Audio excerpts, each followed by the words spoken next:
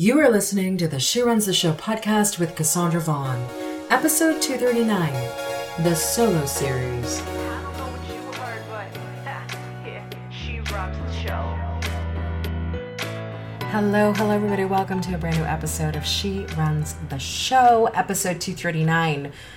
Your story is someone else's survival guide.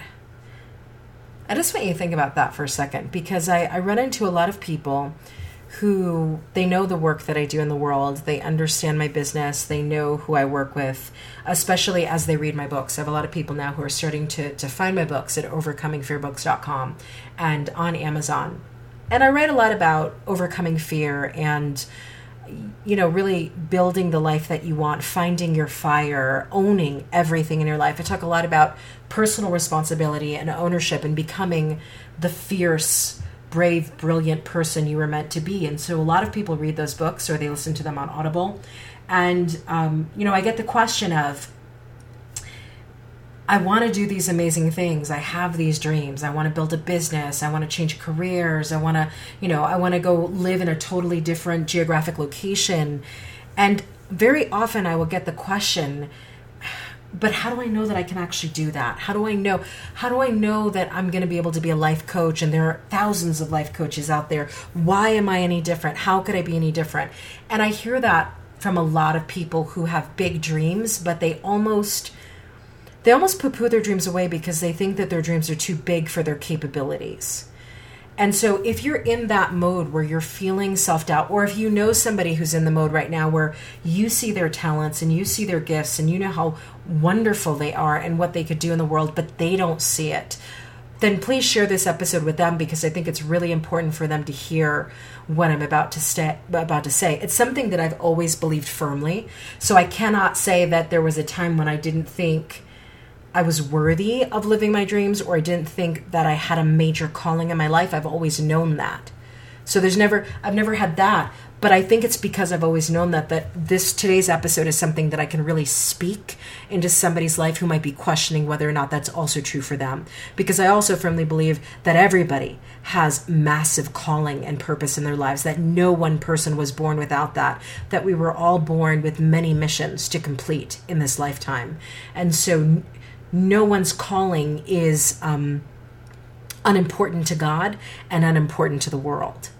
And so when this episode is titled, Your Story is Someone Else's Survival Guide, I really want you to get into the vibration of understanding how critical it is that you get over yourself and out of your self-doubt and just do the work of fulfilling the missions that were put inside you before you were even born. This episode came from a quote from Brené Brown that I saw on Pinterest.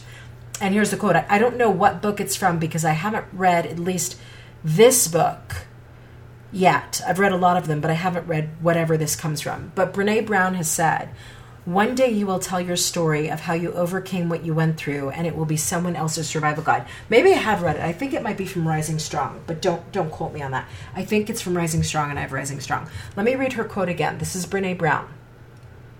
One day you will tell your story of how you overcame what you went through, and it will be someone else's survival guide.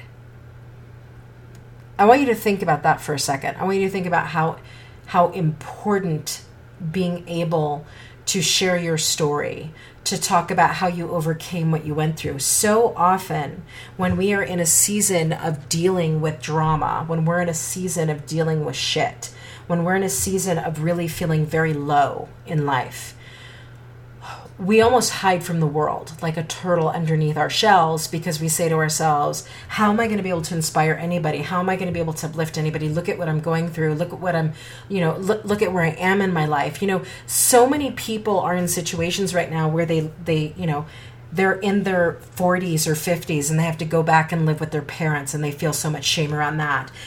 They were in a 25 plus year marriage. All of a sudden their spouse cheated on them, and they're in divorce and in bankruptcy, and their house is being foreclosed. And prior to that, they had lived this wonderfully fake, although externally beautiful life. And so people are looking at them like they are, pariahs, like they've got leprosy or something.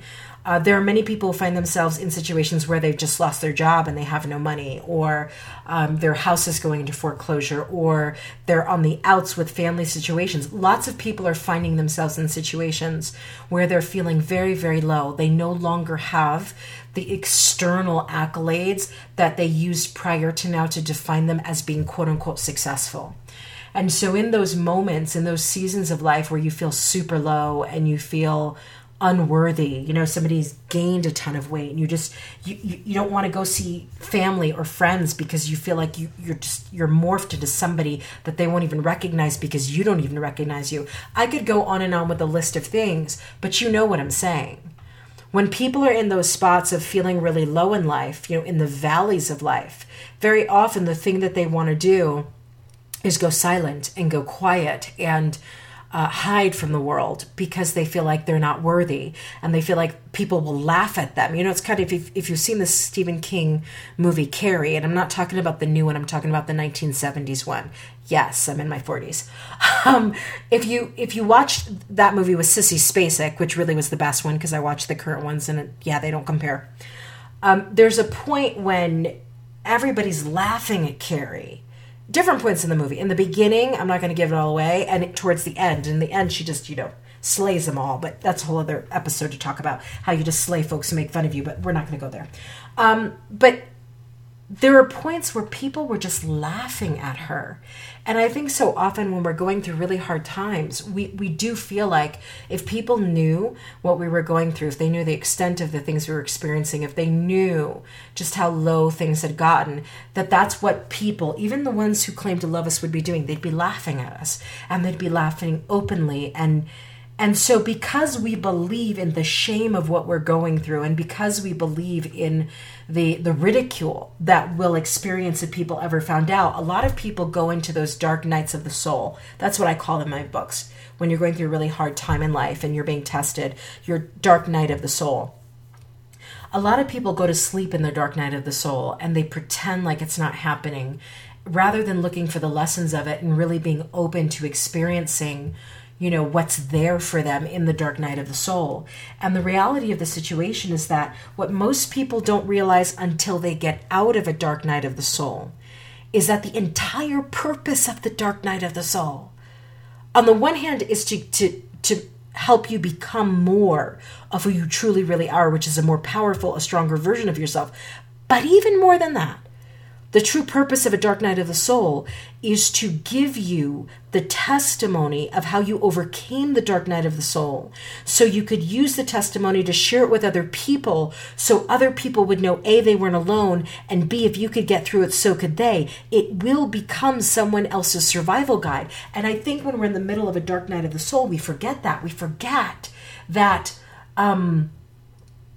we totally forget that the dark nights of the soul have many purposes, and one of them is to inspire other people who at some point will be in a dark night of the soul. And we forget that our weakest moments can become somebody else's greatest strength if we can properly tell the story of how we overcame what we went through to someone else. But the problem is, if you are living in the shame of what you went through, you will never tell the victory of how you got through what you went through, because you're still stuck in the dark night of the soul, reeling from the shame that you even wound up there in the first place. So what am I saying at the end of the day? I'm saying this: your story is someone else's survival guide. Whether you are in the middle of a dark night of the soul right now, whether you've just come out of one, whether you're about to go in one, and trust me when I say this, everybody kind of knows when the storm is brewing. So, the depth of the dark night of the soul might shock you, but not it showing up on your doorstep. There usually are things that signal to you that a storm is brewing in your life. Whatever part of it you're in, please remember that your story is someone else's survival guide. Please remember that one day you will have the power to tell your story of how you overcame what you went through, and it will become someone else's survival guide. Please remember that there's no shame in being human and making mistakes and failing again and again and again and again. There's no shame in getting it wrong. There is no shame in having to start all over again as many times as you need to. There is no shame or guilt in not being where you thought you would be by a certain age. You have no idea what's coming next, and you have no idea what you can create next. It could be far beyond anything you thought you'd do in the next 10 years. So you cannot judge the next 10 years of your life by the last 10. The reality of the situation is at the end of the day, if you keep the perspective, no matter what you're going through, that everything you're going through is going to become a testimony that uplifts and inspires somebody else. Not only will you be stronger in your dark nights of the soul, not only will you be more observant in your dark nights of the soul, you will be more present in your dark nights of the soul, and therefore you will rise faster, you will rise stronger, but you will take away more lessons that you then can share with other people. There's nothing worse than going through a dark night of the soul with armor on you and with your eyes closed. And yes, you do get out of it eventually, but you really didn't learn anything from it. Because what that tells me when we do dark nights of the soul that way is that you have another one coming sooner than you'd like. And they're going to keep coming until you actually decide to sit with them and be present to the pain and be present to what it's come to teach you. And so at the end of the day, that's the lesson in this. Don't fault yourself. Don't guilt yourself. Don't shame yourself because you're going through things that to the external world might look, I don't know, shameful, weak, less than, horrifying. People might think, less of you because of what you're going through. Don't do that to yourself. Don't, Dr. Wayne Dyer used to say, don't shit all over yourself. I should have done this. I should have done that. When you're going through something, just remember that this story that you're writing right now, you get to decide who wins at the end, which should be you, number one. And number two, you get to tell this story to other people who will also at a future point be going through this. And you will be able to say to them, having come out of it, you will come out of it too. And that is priceless. That is worth every minute you spend in your dark nights of the soul. If you could save somebody some of the heartache and the pain of feeling like they're alone in this and they're never coming out of it and nobody else is going through this, you can save them that pain by being the person who can share your story of how you overcame what you went through. But you will not be that person if you are sitting in the middle of a dark night of the soul trying to hide it from everybody, including yourself. You won't be able to give a testimony when you are running from it.